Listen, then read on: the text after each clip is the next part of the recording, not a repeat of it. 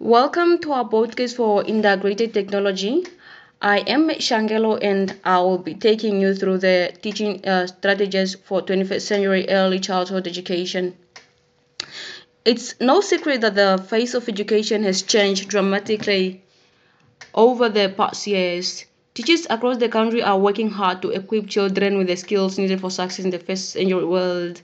In addition to instilling in students the flexibility to readily adapt to changing technologies, teachers must foster learning environments that encourage critical thinking, creativity, problem solving, communication, collaboration, global awareness, and social responsibility.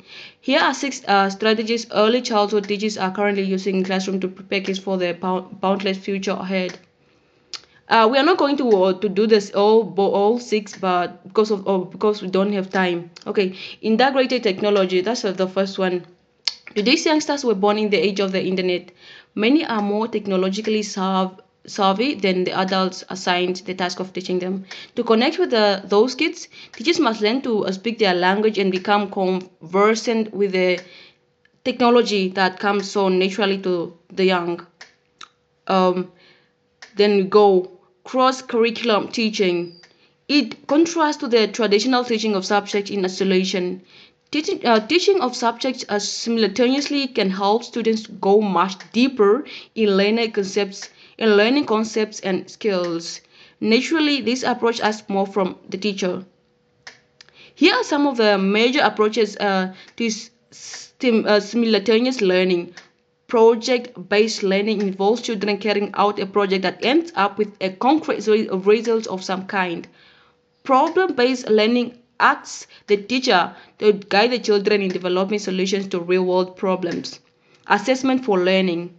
Assessment for learning or formative assessment is a data gathering process used by teachers to help them customize instruction to match students' needs. Summative assessment doesn't always give clear picture of what students knows. Teachers can gauge the progress of individuals, groups, or the whole class, and they can adjust to process supporting or challenging students needed. Goal setting. Involving children in the goal setting process is an excellent way to encourage them to take ownership of their learning. In early stages, goal setting needs to be done in a very clear and simplistic way. For example, frequent two-way conversation with children about their progress in specific areas. Teachers can further facilitate goal setting through the use of organized anchor charts and similar aids.